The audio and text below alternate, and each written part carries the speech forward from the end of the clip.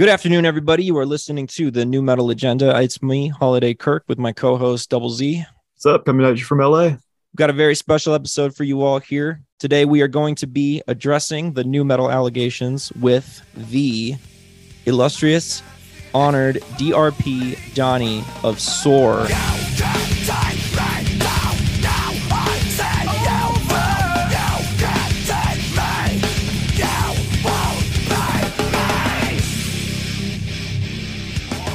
Donnie. How's it going? What's going on, everybody? Ruckus. Let's get this out of the way. All right. Donnie. Yeah. SOAR are accused of being new metal. Can you confirm that SOAR is new metal? I can confirm that we are a band first and new metal influence second. Yes. Good. All right. New metal Excellent. confirmed. You'd Yes. love to hear it. So can you just start off, give us the very basics here. If you had to introduce someone to SOAR, Sure. how would you do that? We started in 2001, 2002, roughly. Basically, it was a bunch of guys from my high school that we met up after high school again. And they were all influenced by like heavy metal. And I was like more like the rap guy. So I was like, hey, let's just join a band. They were kind of hesitant at first. I loved new metal from the get-go. They didn't like it as much, but we became new metal in that aspect because when we joined together, it became SOAR. You know what I mean? Yeah. So SOAR forms. Are you like gigging locally? Yeah. We started out doing like a battle of the bands, and we did two of them. We won the first one at some small bar, but then we did like this big like Midwestern type thing where it was all the Midwestern states. It was sponsored by Jim Beam. And we won like a $10,000 prize to that, and that's kind of what launched the band into touring and stuff like that. And basically from there it just kind of blew us up in the Midwest. That was before social media. You know what I mean? Right, where it's a real grit, Yeah. We lived in my van, my 86 Dodge Ram van. We just toured everywhere, making $50 a show, and we slept on people's couches, trailer parks, wherever. You know what I mean? That's how you did it. That's how you got known. How long between the formation of SOAR and the debut record? SOAR formed, I want to say like 2001, early 2001. And then our first record, basically the one with the video Position, that came out in December of 2002. So it's actually be the 20-year anniversary of that album this December. And correct me on this one, you signed. What's that? It's your label, or you signed with someone else? We originally were supposed to sign with a label with Jim Beam when we won that record contract, and it got all messed up. In the process of that, we didn't get all the money from them, but we used some of the money that they gave us at first to record the record. And that's how Force 5 Records came to be, because there was 5 dudes in the band. So we're like, well, fuck it. We're 5 people. Let's call it Force 5 Records. And that was basically the launch of the label that's been around for 20 years now since. Now we get the album hits, lead single Position, right? So I must have found this song like 2 months ago. Yeah. And I'd come across it. Someone posted it on their Instagram page. And it's one of those songs where it's like, I think I got 10 seconds into it and I was like, oh, I got to post this now. Yeah. I was like, I need to put this up. Yeah. It's just one of those songs that gets to you just so fast. Yeah. And yeah. it has one of the best snare sounds, Mhm. I think, of any new metal album I've ever heard. It sounds incredible.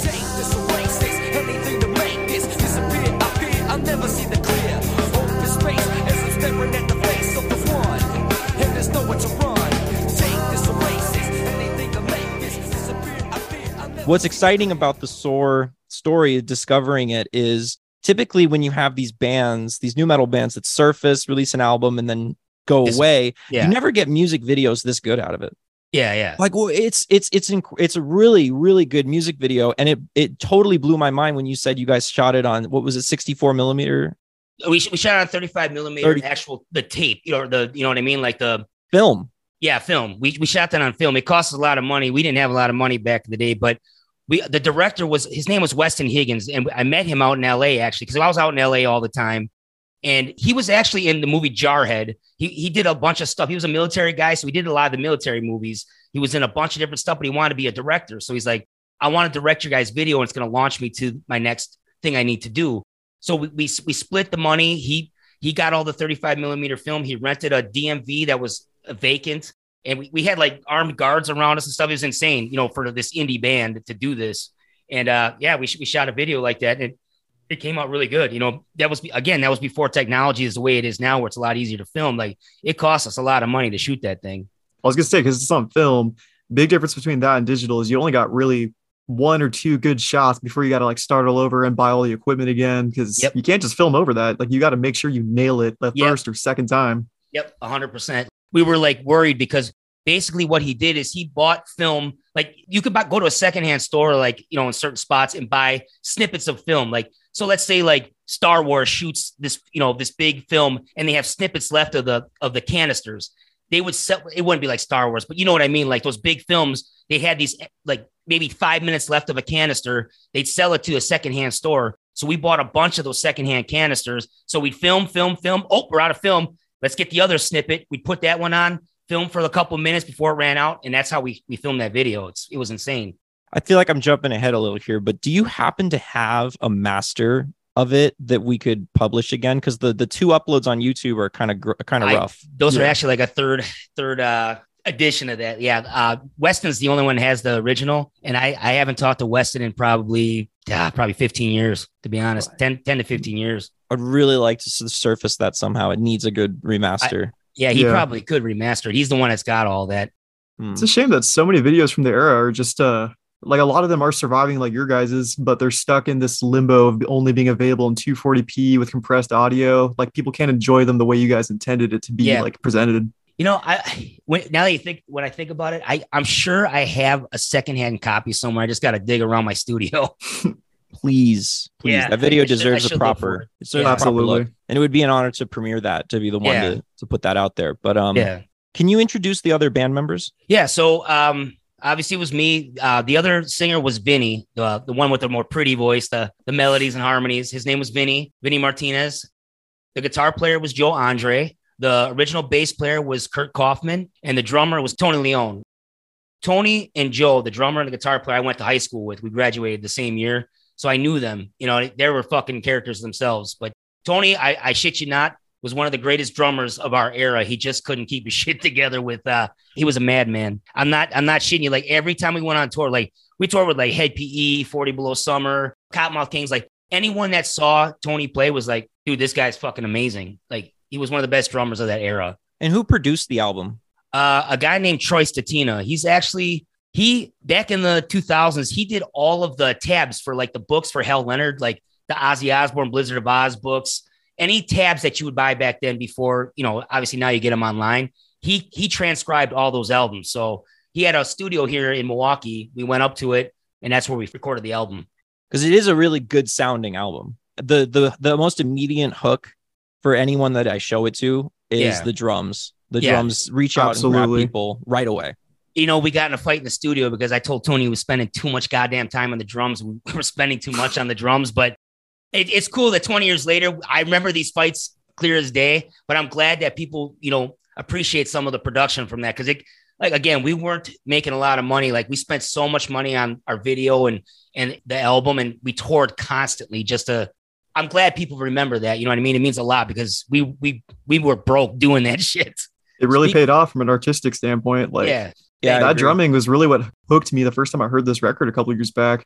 It really sounded like, rather than a lot of new metal bands, it sounded like the drummer is just trying to do like a simple but catchy dance beat or hip hop beat for the lead singer to rap over. It felt like he was really giving it his all, like in the style of like some like NYC hardcore shit, like really trying to like keep everything going with this like warlike rhythm rather than just trying to like play to the radio crowd. You know, what's crazy is we had to like tell Tony to dumb it down a little bit for the albums. Like live, we let him go a little more loose, but dude, his fills are some of the best fills you'll ever hear if you like hear his live stuff. But it got too much on the album, so we told him like you gotta tone the fills down just a little bit for the album, just a little bit. Let everyone else have some balance and some time to shine. Yeah, well, obviously, new metal relies on the groove. It's all the groove, you know. Da-da. So if you just have them going the whole time, we're not going to get any groove. What about your rap influences? Well, shit, growing up, obviously, like I'm an old man now, so like this is gonna date me, but NWA growing up, you know, like they were like the first true punk rock hip hop guys to me, you know what I mean? Because they didn't give a fuck. That's the punk rock influence that they had. Like, you know, they didn't care what anyone thought. They said what they thought. Growing up in the suburbs, obviously I listened to all the punk and metal, like Suicidal Tendencies, and then they have this group NWA, like holy fuck, this is amazing. You know what I mean? Like, so I don't consider NWA hip hop. I consider them a punk rock band with hip hop beats.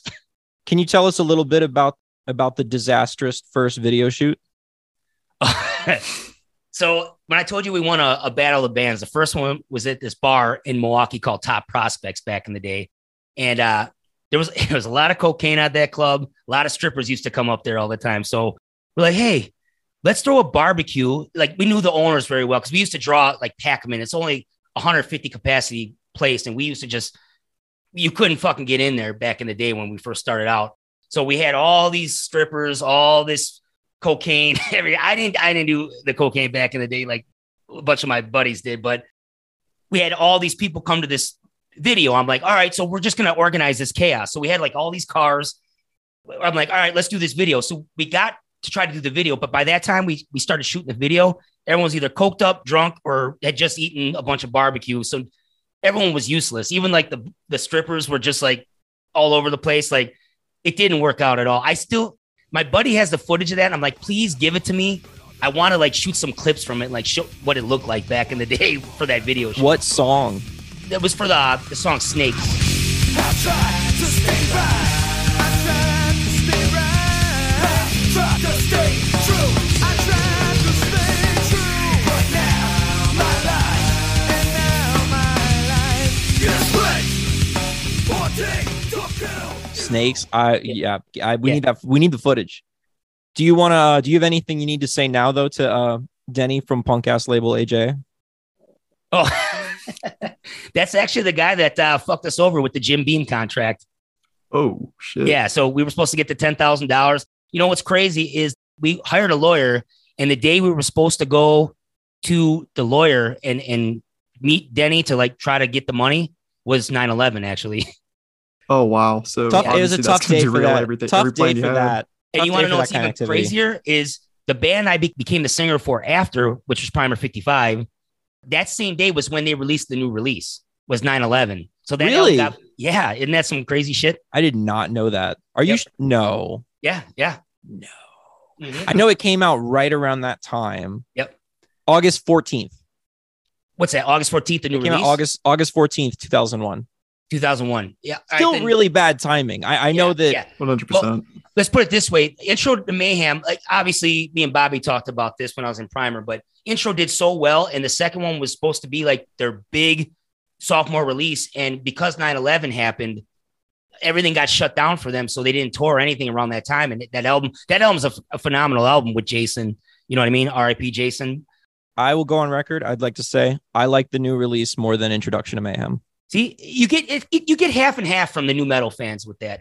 I think it's a phenomenal record because it sounds different. What I like is it doesn't sound like Introduction to Mayhem. Like they did something different. You know what I mean? Especially for new metal of that era. Like they didn't want to stay in that style, which was dope. No, it's got like horn Yep. charts on it. Yep. There's a song on there that sounds he's singing like Tom Waits. Like yeah, I know. I think it's a really strong album. I'm going to be writing about that one soon enough, but yeah, I definitely prefer that. But as for the Sore Saga, so the album drops. Do you have any idea what kind of numbers it did? We actually sold, believe it or not, like 5,000 CDs just out of the back of our truck driving around the country. We did 5,000 physical units. I believe that. Yeah. Got some real DIY shit going. Yeah. We kept reordering. But the funny thing was we would spend the money that we made the CDs like on the road. So we would always have like our friends or whoever would borrow us money to order more CDs, and we never paid them any of them back.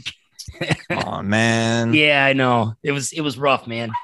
We were living in the back of my van, like living the dream. That's how we promoted ourselves. Like we literally would go on the road for a month, not even know if we'd make enough money. You know what I mean? So what's funny about that though is in the new metal era, you had your situation, right? Yeah. On the other side of that coin, you had the situation that bands like Trust Company were getting into where they'd get signed and they'd put them right in a bus. Yep. In a bus. They'd go to NRG Studios, recorded NRG, and then the whole thing, nets out a year or two go by, and then the label comes back and they're like, you owe us that money. You know what I mean? Like, so did you think that was a favor? Like, you got to pay for that. See, back then, that was right before the era kind of popped with digital music, where these labels were given all these new metal bands and these huge advances. You know what I mean? Like, I know Il Nino got like $100,000 or $200,000 advance for their first or second record, whatever it was. That was one of the last big, like, huge advances, that happened. And it kind of bust after that. You know what I mean? Because no one could pay that shit back. Past 2001, new metal bands, it was really rare to break out. And you had to either have a good gimmick or that, song. When did Linkin Park come out? They were a little bit later in the new metal 2000. Era. They were 2000. Yeah. So Limp Bizkit, that was like 97, 98. Head PE was that era. Yeah. Yeah, about the same time. So anyway, so Soar comes out. When did you guys decide that it wasn't going to pan out? Well, we did after the first record. Like I said, we toured for a couple of years. Like we toured with almost anybody and everybody, and then we actually moved to LA to record our second record. One of my buddies, we met him at a conference in Kentucky. Well, he lived in LA. He's like, come stay with me. I have a studio. There's a lady here named Linda Lombardi. She could manage you guys. Come into the studio and record the second record. Well, we got there. It wasn't what they said it would be, which, he tried his best, but it wasn't what he said it would be. And basically we ended up living, when I say living in our van, the studio was here. The parking lot was over here. We lived in my van. And then when the studio would open up, we'd come in the studio and just stay there all day and record. You know what I mean? So we were basically just living in my van, like, no bullshit, in my fucking van for like 9 months. Near the end of that, everyone was starting to get tired and like, what are we doing? We all got kids back home. Like, what are we doing here? So we came back home kind of dejected. We didn't even finish the record out there. I started doing like hip hop on the side, and I was going out doing shows and making $300-400, but it was just me getting that money, as opposed to like with Sora, if we got 500 a night, it was amazing, but we had to split that between gas, hotel, 5 people. It wasn't much. So I started doing hip hop more. And then it just kind of like, I was like, hey guys, I'm going to do this part-time. And they're like, yeah, that's cool, because we're going to get full-time jobs. And that's kind of where it kind of just fell apart when we came back home. That was like 2005, 2006. That was the end of it. You know what I mean? So when it fell apart, it was purely for logistical reasons. You guys weren't like going at each other's throats or not feeling the music anymore. It was life kind of worked out that way. Yeah, life just kind of worked out that way. And I think we weren't like, we didn't hate each other, but we basically lived in a van together. So imagine only so much of someone you could take before. Yeah, there's only so much you could take. If I see my mom every day in the van, I'd be like, get the fuck away from me. Like, I can't do this every day, It's not like we hated each other or anything, but it got to be too much. And, like I said, some of us had kids and stuff like that. We're like, we got to kind of reassess what we're doing here. You know what I mean?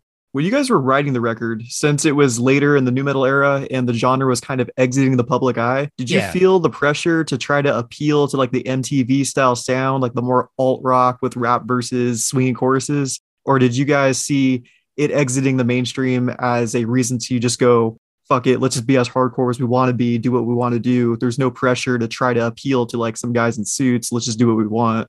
I mean, it was a little bit of that. Obviously, we all had that punk rock attitude, like, fuck it, we're going to do what we want anyways. But like I said, we all came from different kind of backgrounds with how we played our styles and stuff. So everyone kind of had their idea of what they wanted to sound like. And the good thing about us is we all like, whatever sounds best, we're going to do. So if one song sounds like a metal song, let's do that. If one song sounds like a pop song, let's do that.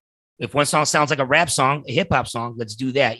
As long as it sounded good to us, you know what I mean? Like, so we scrapped a lot of stuff because we couldn't all agree on it. You know what I mean? But like, usually those songs that you hear were the ones that were like, yeah, let's do those songs. You know what I mean? But yeah, we did want to cater a little bit to, obviously you have to do a cater a little bit. Otherwise you're not going to have a fan base with some of this stuff. You know what I mean? Okay. Yeah. Well, then we got to find these second album songs. Well, the funny thing is, like I said, I introduced you to Rick Dog. He's the second at the label here. Can I bring Rick in? Rick? Good. I told him this year, because it is the 20th anniversary in December of Soar. I have some demos, so I'm trying to remix them a little bit and add a few things. So I want to re-release them. I talked to him about it, what he thinks about it too. So I don't know. What do you think about it? Hell yeah. All right. Great. Good talking. People need to hear it. Yeah. You're definitely one of the most dedicated bands I've ever talked to. I mean, 9 months in a van, we've got to hear that music. That's got to get its time to shine. Some of the demos though, they're just not there. You know what I mean? But I have a few that are ready. At least they'll sound good enough, on Spotify and stuff, but they're still a little raw, but I'm trying to tweak them the best I can. So they sound, it's crazy. I get emails from people from like Brazil, Mexico, Germany, like, oh, we love Soar. Is there anything else? And I always feel like, I'm like, yeah, but I don't want to release it because I don't want people to be disappointed in what they hear. You know what I mean? The appetite for new metal globally is unbelievable. You know what's great about it? A lot of people knock new metal.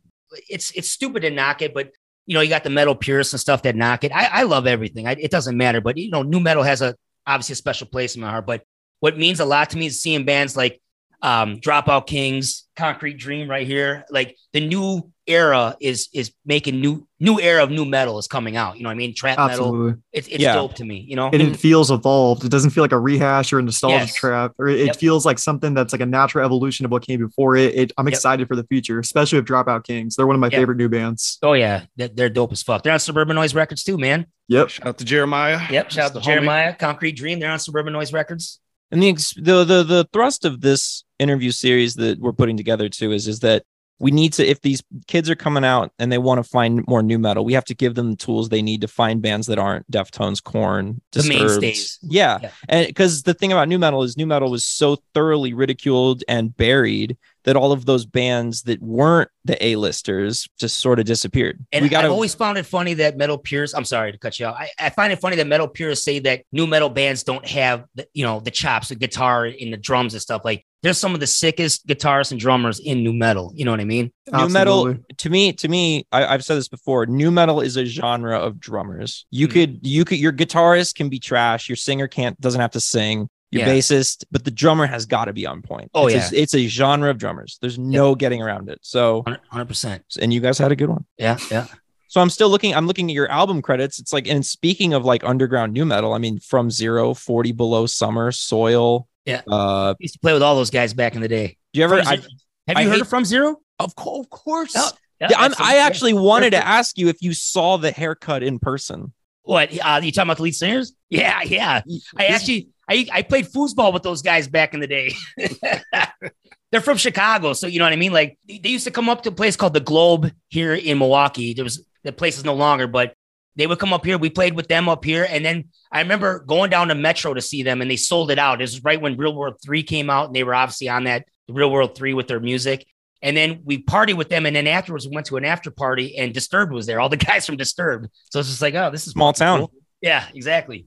Do you guys do any festivals? Yeah, we did Summerfest here in Milwaukee, which is one of the biggest festivals. We played with Seven Dust one year. We played with Saliva one year, Mushroom Head. We play with Mushroom Head all the time. And then we also played a thing called Woodshock Festival in Bellefontaine, Ohio. That was a trip. That was with Head PE, 40 Below Summer. There was a big band from Minnesota called Skywind, I think. They were like a new metal band. Boboflex. They played that show too. I used to tour with Boboflex all the time. Those are my boys, Marty and Sean. Well, hold on. We need to address this though. We're talking all about this touring, all these shows, all these festivals. Where's the live footage? No one had phones back in the day. You know what I mean? Yeah. And I guess cameras. We were just talking about how film's expensive. Like they didn't have time to archive all of this. We used to play. I did a freestyle battle with Vanilla Ice back in the day when we did a bunch of shows with them. I know someone recorded that shit. I've never seen it. It's never seen the light of day. You've got to have some footage, right? Of Soar doing shows. I have a few things from Summerfest, but again, the sound quality is horrible. It's just hard to post that shit because it looks like shit. Yeah, that's if you guys toured Relentless, there's got to be something out there. There's a lot of bands like that, like Apartment 26. Are you familiar with them? Yeah, absolutely. Nothing. Major label, Ozfest, no live footage. None. Where were they from? Michigan or England? They're from I'm thinking UK. Factory 81 from Michigan. Factory 81. There's a good amount of live clips of Factory 81. Yeah. Where's Factory 81 from? I thought they're from Michigan. They sound like a Michigan ass band. Yeah, for sure. I'm sure there's footage out there, but it's just sitting in someone's drawer. Yeah, and a VHS tape or because they recorded camcorder tape cassette. Yep. They recorded you and they're like, well, I don't know who these guys are anymore. Yeah. Why would I take the time to upload this? Yeah. Who listens to this? Yeah. Well, I'll keep my eyes open though. I'll keep my eyes open. If you find anything, let me know. So with the album being the way it is, just a very strong release, did you guys ever have any major label interest? That's funny you say that or ask that is during that Woodshock Festival in Ohio, we had a slew of labels. Like Mushroom Head's label was, what was it before? Anyways, we had like 3 or 4 labels, and one of them was Mushroom Head and Boboflex's label came out to specifically see us in Ohio. Not Megaforce. It was Clips. Yes, Eclipse. And so they came out in like a handful of other ones. And that drummer that you guys love, Tony, which is my friend, dumbass got arrested the week before that festival. So we flew in a guy we knew from Wichita, Kansas. He learned all the songs. We did like a shortened set because, he had to learn the songs in a week. When we get up to do the first song, like we had all these people on the side of the stage watching us, all these labels. And the first song was Sore Spot. And halfway through it, he completely forgot the song. And dude, it deflated our whole set. And I remember looking over halfway after the song, and I looked, and everyone's gone. No. And I never heard. They were all talking to us before the show. After the show, crickets. I never talked to any of them again. That's what happens when it's a genre of drummers and the drummer's missing. Yeah, exactly. You hit the nail on the head, brother. Fucking Tony, man. Yeah. You know how many times I said that, brother? Fucking Tony. Fucking Tony, man. Get your shit together, man. Oh, my God. I wasn't even around during the band's heyday, but he's a drum for me, for my hip hop stuff. For the hip hop stuff. And I've heard fucking Tony a lot. Yeah. Fucking Tony, man. It's after sore. Yeah. Sounds like it's going to be right behind Ruckus as far as battle cries go for you. Yeah. Ruckus! Tony! Yeah. Hey, this is kind of off topic. No, I mean, it's on topic, but I am curious too. I live in downtown Los Angeles. Where do you remember what the DMV was? No idea. I know, right? It's like, no. Yeah. Oh, yeah. The address. Oh, I know exactly what it is. Oh, look. Well, let's see. I haven't had the email from 20 years ago. I could look it up and see if I find that email. You know what? If you find that email, you got to reply to that email and be like, hey, do you have the master tapes for this? Yeah. Got to find that. And what was the address of that vacant DMV in downtown LA? While we're talking, it's tore down. It's a Starbucks. Yeah, it's a Starbucks. Something like that. Like 3 Starbucks now. Starbucks. Yeah. Knowing how the city's been going lately, it's probably a fucking sauna place right now. Yeah. Are they opening a lot of those? There are so many saunas around here now. It's ridiculous. Saunas? I have no idea why. It's like the new trend out here. It's probably some weird health craze on Instagram. We're going to open up one here in Milwaukee. Yeah. And as soon as it reaches us, get ahead of the curve, guys.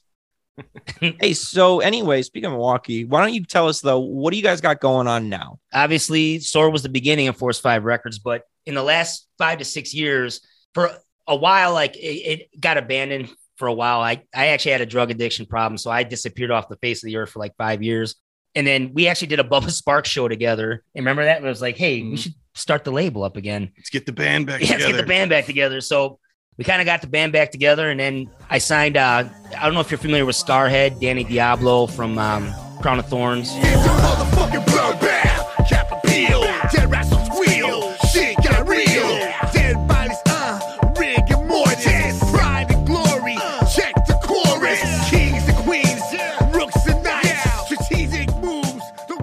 So yeah, I used to tour with Danny back in the day all the time, and again, my drug addiction, I actually left him on tour because I had to go score drugs and disappeared and never came back.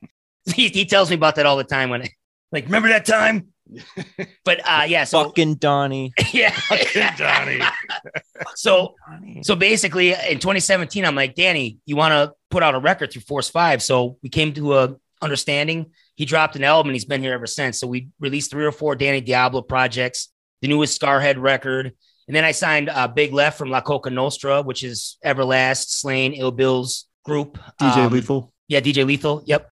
So Big Left just dropped a record. And then we had Saint Dog, who just passed away from the Cottonmouth Kings. We actually did one record, but we released it with Suburban Noise. But we actually have one more that I'm trying to think of when I want to release it, or if we want to do it with Suburban Noise. Like I've got a ton of his songs still, so they're just sitting in the vault right now.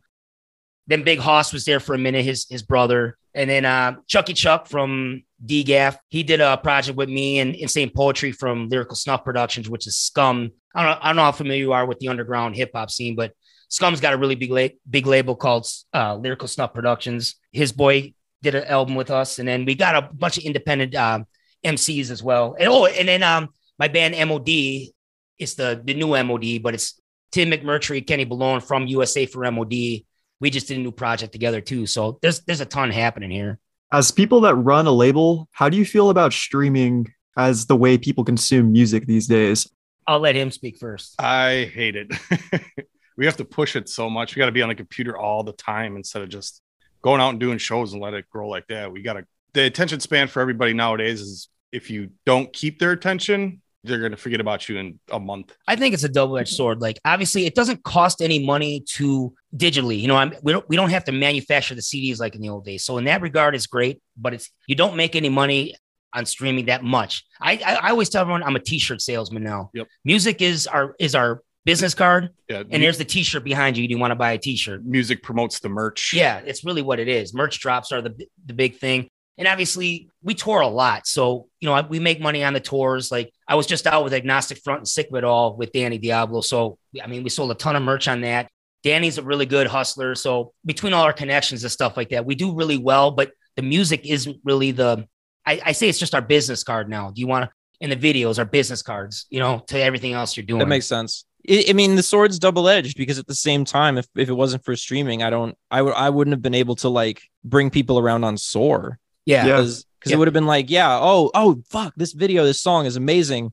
Yeah. Oh, well, like. No, it's crazy. I've seen the Spotify numbers this last week jump up on the Soar project. So that's dope. You know what I mean? Thank you very much. Like, I'm serious. Like, it really did help a lot. It's crazy. I was wondering if that would happen. That's awesome. No, it's funny because we just dropped a song with Travis McCoy from Gym Class Heroes with Scarhead. And we have one of our biggest songs is we did a track with Vinny Paz from Jedi Mind Tricks on the Danny Diablo project. And those are been like the big, streaming site numbers. And then this week I looked, I'm like, Source positions #1 on our streaming this week? How the fuck did that happen? So make sure you use that next time you're trying to get someone on your show. Yeah, like, you want your Spotify numbers up, brother? You want them numbers up? That's a good point. I fucking love when that happens. I love it when I can drop a song like that and it clicks with people and people are, because I've posted that song 2 times and both times people always stop by and they're just like, whoa. Like, I'm trying to think how I even saw that you guys dropped it. I think someone, you know what? One of my friends from back in the day, I haven't talked to in 10 years, is like, bro, did you see on Twitter that your song's on this site? I'm like, what? And he sent me the link. I haven't talked to that dude in 10 years. He's like, I love those Soar back in the day things. Remember this? I'm like, holy fuck. So it sparked his remembrance of things. It was just dope. He's like, remember you still owe me for pressing those 100 CDs? Like, fuck, you ain't getting that money. See, you're viral on Twitter. Time to collect. I saw blowing up on Twitter, huh? Remember those CDs? Remember? Yeah. Fucking Danny. Fucking Tony.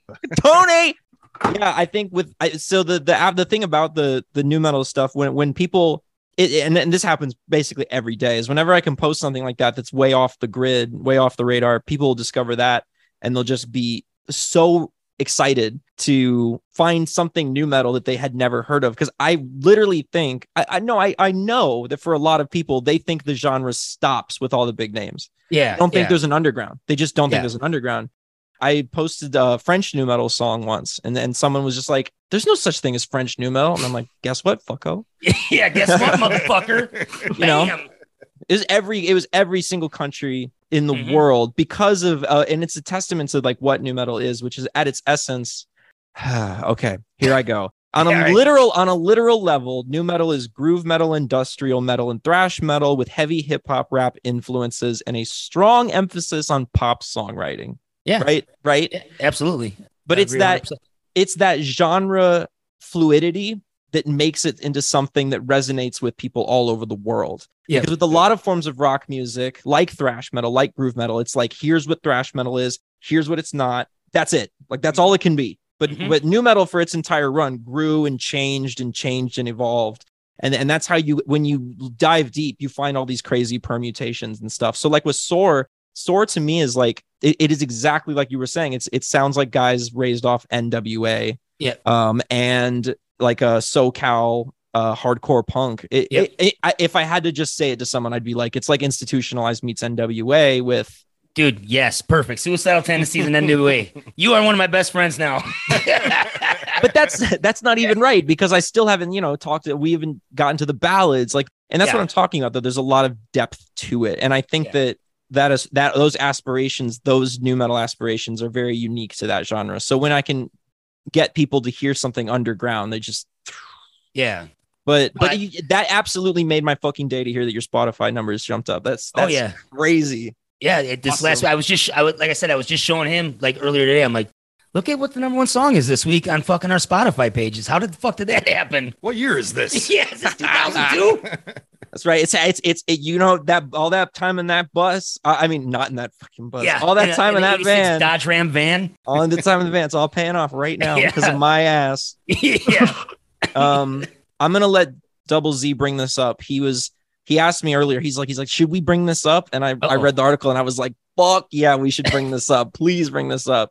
Go, take it away. So a couple years ago, Chris Taylor Brown, the singer of Trapped, decided he was going to try to start beef with Danny Diablo for some fucking insane reason. Yeah. Why do you think he did that? Do you think he just didn't know who Danny was? Like what he was all about? Or? He had to have not known who he was. No but way. Here's the thing. He started with Ice-T. You know that, right? Yeah. Like, okay, so he started with Ice-T, and then I'll never forget because I was actually shopping at Menards. I was at a home shout out to the store. Midwest. Yeah. I was at a home improvement store, and all of a sudden my Twitter just started blowing. It was like bing, bing, bing, bing. I'm like, what the fuck is going on? Like, I don't even really use Twitter that often. And then I look, and Danny's like, check your Twitter. And I'm like, what? What are you talking about, Danny? He's like, just check it right now. And I look, and he's just beefing with him. I'm like, oh my God. So I called Danny. I'm like, what the fuck is going on? He's like, I can't use the word. He knows what words Danny will use. But It's used a lot in New York. Yeah. It's just tossed very around. New York speak. So I'm like, what the fuck is going on? He's like, I'm going to beat this motherfucker up. I'm like, why? He's like, he's talking all this shit. And I started reading all this stuff. So then all I did was like, I said to Chris, I said, do you really know who you're talking to? You should probably stop this now. Yeah. And then he started talking shit to me. I was just like, I can't believe now I'm beefing with the dude from Trapped. Chris Brown. And Rolling Stone picked that up. And here's the fucking crazy thing. That was right when COVID started, right? It was March. Yeah, April. Yeah, right at the beginning of 2020. So none of us were working. We had no fucking money. All of a sudden, this thing happened with Chris Brown from Trap. Danny's website went fucking apeshit. We sold so much clothes that month. I'm like, thank you, Trapped, because no one fucking likes you. And then we Ice-T. and Ice-T. Yeah, thank you for beefing with Ice-T and Danny Diablo, because Rolling Stone picked up. Everybody picked it up. His website went fucking crazy. We sold so much merch that month. But we tried to get him to do a celebrity boxing thing where all the money would go to a charity, and he just ignored us completely. Like, dude, put your money where your mouth is. You don't want those problems. No. I know that's tough. I know that's tough for you to hear, though, Double Z. Double Z, actually, he's gonna hate me for saying this. He's a huge Trap fan. No. He has every Trapped album on vinyl, cassette. Jesus Christ, no. if Chris would have just shut the fuck up, people would probably still be like, well, Trap's an all right band, but I was he's just destroyed, about to say he's destroyed everything. They have a decent song, but think about this. Headstrong is one of, if not the biggest alternative rock radio hit of like the 2000 to 2010 era. Yeah. He has a platinum album. Yeah. You know who else? I don't have a platinum album. I don't have a fucking platinum record. Chris fucking Brown from Trapped. But you know what? I'll never post his shit ass music. So there's your legacy. There's your legacy, I guess. He pissed it all away over a death wish. Yeah. Never make it now, Chris. Never make it now, Chris. You're done. You're done hold Chris. You know what? Oh, wait. Danny did get a really good one off on this is really good. He goes, you are a whack alien ant farm. Yeah. Yes. That's really a backboard shatterer right there. Like I forgot about that. Yes, I forgot about that too. I can't think of a more hurtful thing. Well, we're still ready for the celebrity boxing match, Chris. We're asking you. Danny's ready whenever you want to do it. Chris, just do us a favor. You know what, Chris? Just play a show in New York City. Yeah, see what happens. Just play a city and just play a show in New York. Yeah, just play the Queens or Brooklyn. Queens or Brooklyn. Yeah. They got it. They got a big contingency of idiots there. I think that you could find an audience or get your ass beat. Little of both. Yeah, probably a little bit of both. A lot of Is bit he of still both. a singer? Didn't they kick him out though? No. Oh yeah, that too. I don't think they did. I think if anything, everyone else in the band quit just because the name Trapped is tainted now. Because all the headlines didn't say Chris Taylor Brown said this bullshit. It was Trapped said this bullshit. But I think there's only so many times you can watch half the audience leave whenever the singer says, "This is from our new album," before before it becomes like, all right, I'm going to go get a job at Jiffy Lube. This is not worth it. You know what? Either play guitar and Trap or get a job at Jiffy Lube. This is no choice at all. The dream is dead. 5W30 or 10W20. All right, guys, I think we can wrap this up, though. Thanks an absolute trillion and a half for joining us. This was a total honor. No, thank you, man. Like I said, really appreciate it. It's amazing that someone's keeping the legacy alive with some of the stuff. So for real, appreciate it, man. When I do, and when I start touring my new metal night shows, you got to come out and do Position. Would love to, man. Ooh, I'm telling you. Yeah. But so the album Source of Raw Energy Soar is available on streaming. I'm telling you, anyone listening to this, go check it out. by you're going to get 30 seconds into track 2 and you're going to be hooked. You'll be absolutely hopeless. You might even like track 1, even though the rest of the album does not sound like track 1. Yes. But it'll get you. I'm telling you. So guys, go ahead though. I want you to tell the people where you're at, what's going on, what's next, and how can they stay in touch? Well, go to force5records.com. We got the shop with all the different CDs, merch on it. We're touring all the time. We're dropping a new mixtape called the Ruckus Mixtape 3 on October 22nd. It's got some hip hop. It's got some rock, some little new metal styles to it. Big Left's on it. Danny Diablo, me, this guy, Rick Dog, Jason Logic, King Relic, Prolific. Any last words? Band from Vegas. Yeah, they're a new metal band that we signed. I forgot about that. Check out Never Ending Last Words if you guys love new metal. But yeah, we're pumping out a lot of stuff. Check out the newest video with Danny Diablo with Scarhead with Travis McCoy called Back in the Day. Just dropped that last month. And check out On the Attack. We shot that in Vegas with Any Last Words last month, the video. Go to Force 5 Records YouTube page. We appreciate it, man. I'm calling out everyone in the scene that was fronting. Keeping shit close to the vest when I'm saying you wanna act hard, homeboy, get the dummy. But these two fists grip shit quick like it's